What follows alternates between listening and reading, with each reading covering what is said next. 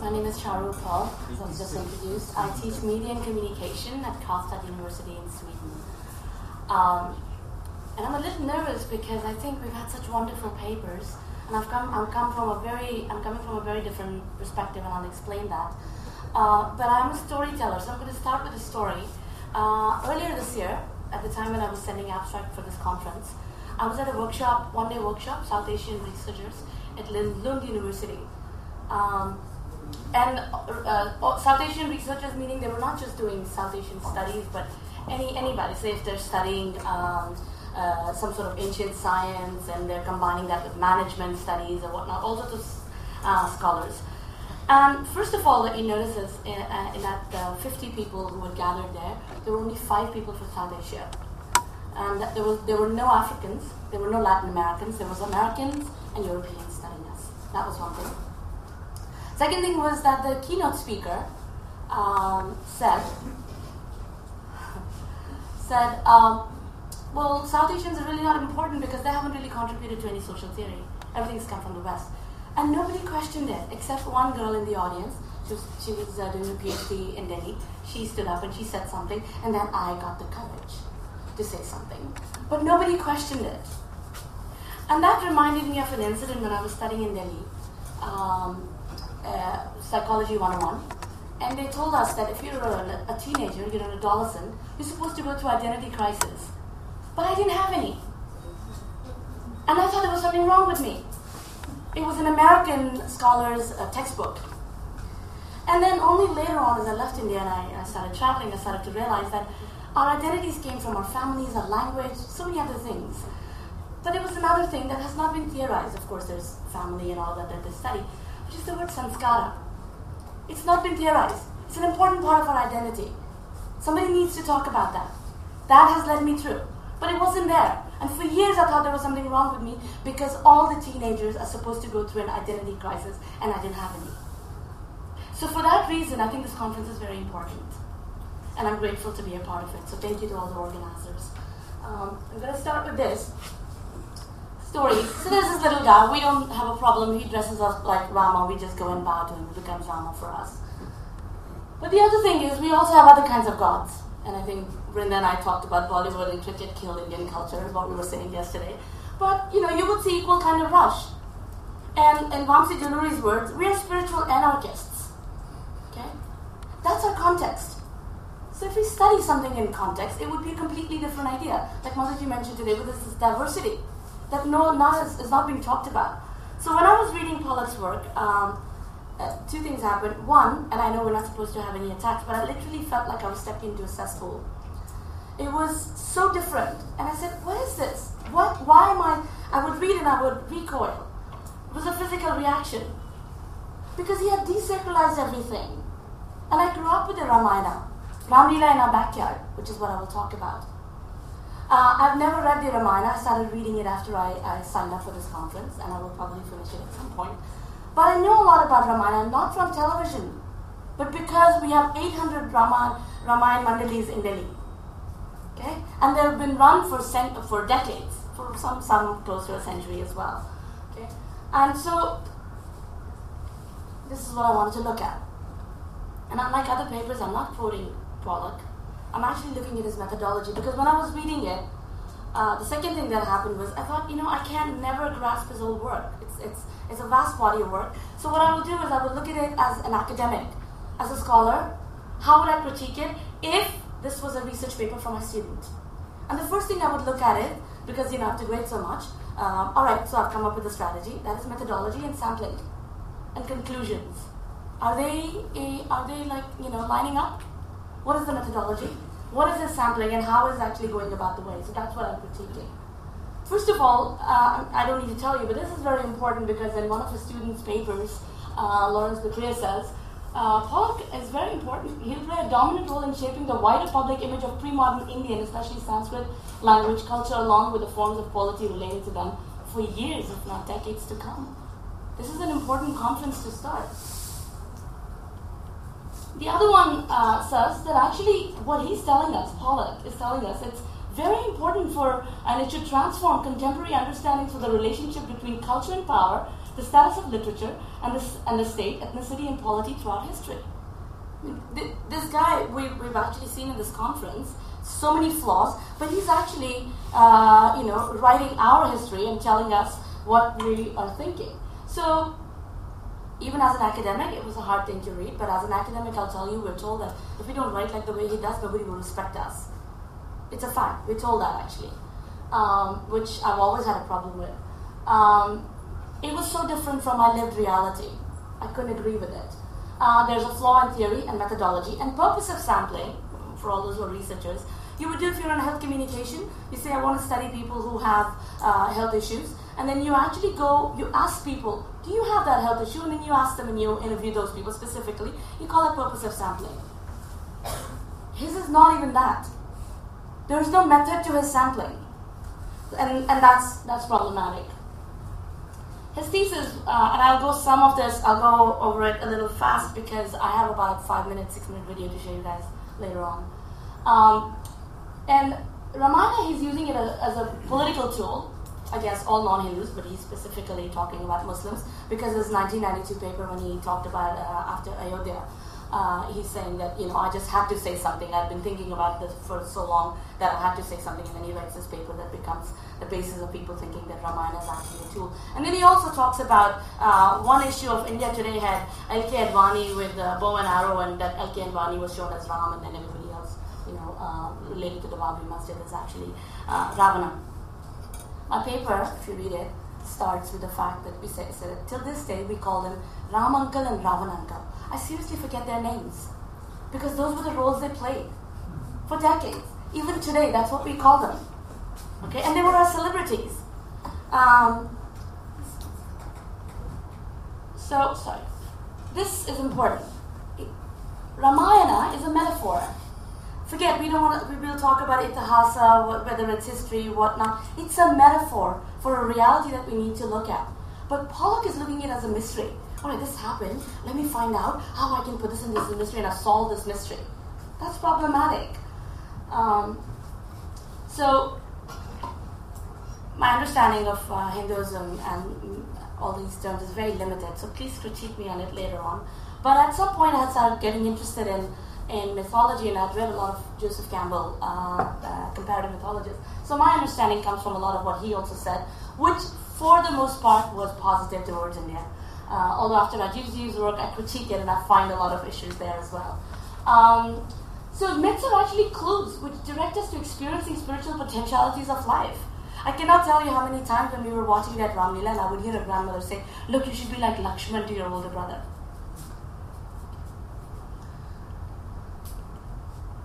Myths are narratives with multiple meanings, and that's why we have this understanding that actually they can be told and retold.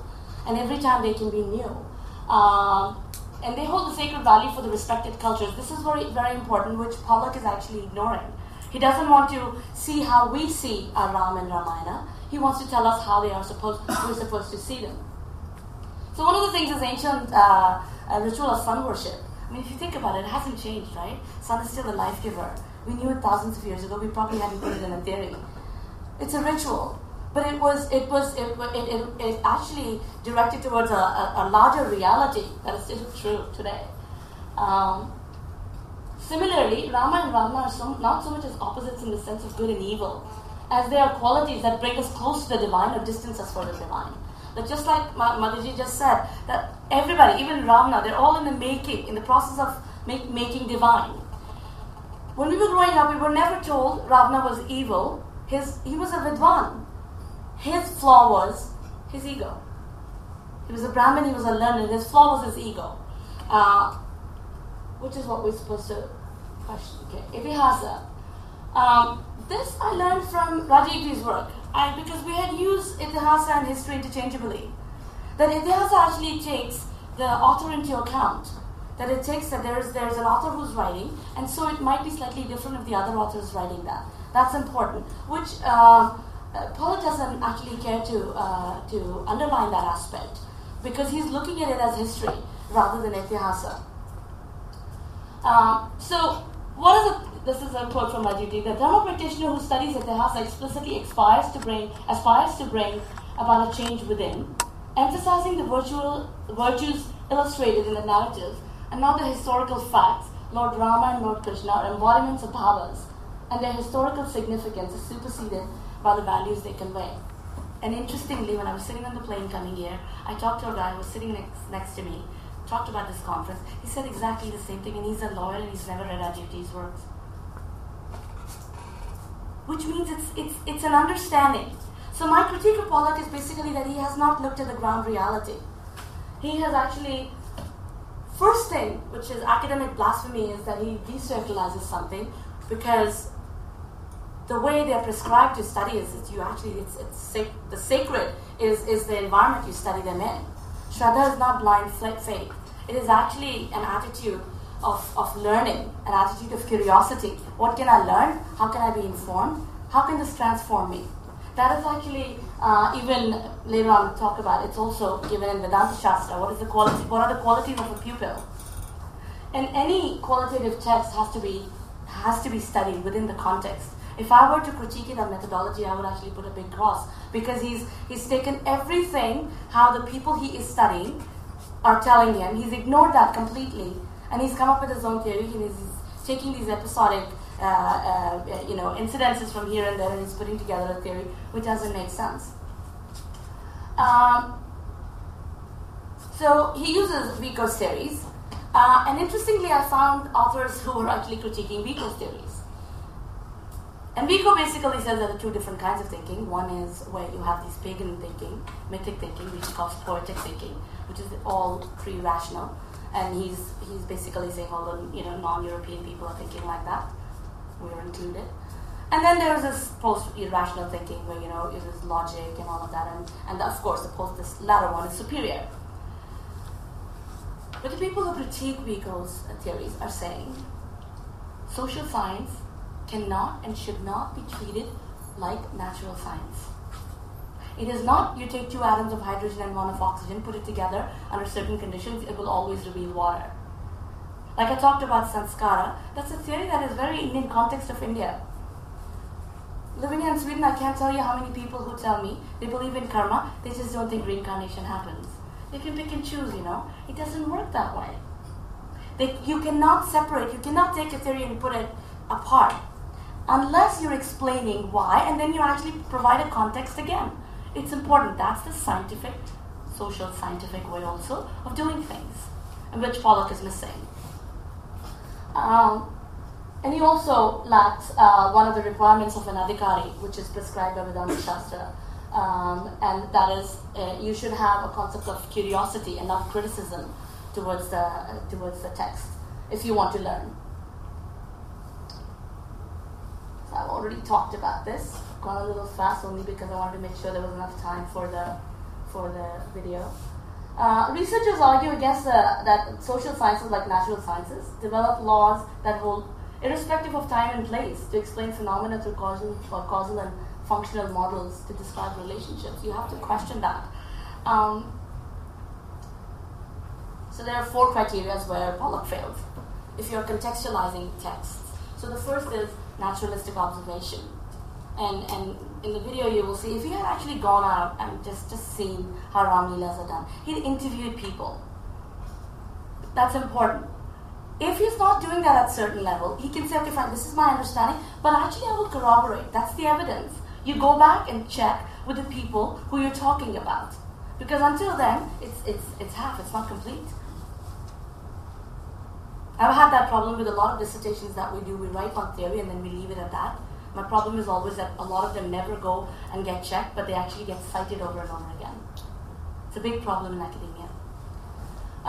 That's one thing. So he's not actually looking at the ground reality. He's definitely not contextualizing. He's taking the first thing out, which is sacredness. He's saying that doesn't exist. And then he can actually interpret them the way he wants to. Now this is important. Comparative studies are always richer.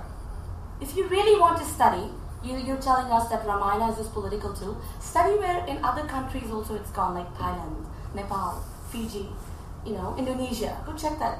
But if you think, you're going to say, well, they're Buddhist-dominated countries and so you don't have that problem, if you will say that, then look at the diversity of India. Rama is not as popular everywhere, all over India. Go and check how Ramayana is perceived in other places, and then tell us something. Compare different states in India. Compare the way where maybe Durga worship is more popular or where Ganesh Puja is more popular. Compare that, because then we will know that there is some sort of evidence that, okay, this is because of Ramayana, if that's universal. Because even with our ideas of worship, it's, as you've seen, in India, it's different deities that have more popularity in different areas in the country. And the last part, it sensitizes concepts. He misses on that as well. If you are studying a culture, you have to come up with categories that make sense to them, which means you have actually checked back and forth, that they can actually see themselves fitting in it. But we've seen from this conference, a good portion of what he talks about, we don't relate to. It's not ours. We think it's completely alien to us. And that's problematic. You cannot come up with a completely different theory that is from the outside and not consider the context. That's methodologically problematic.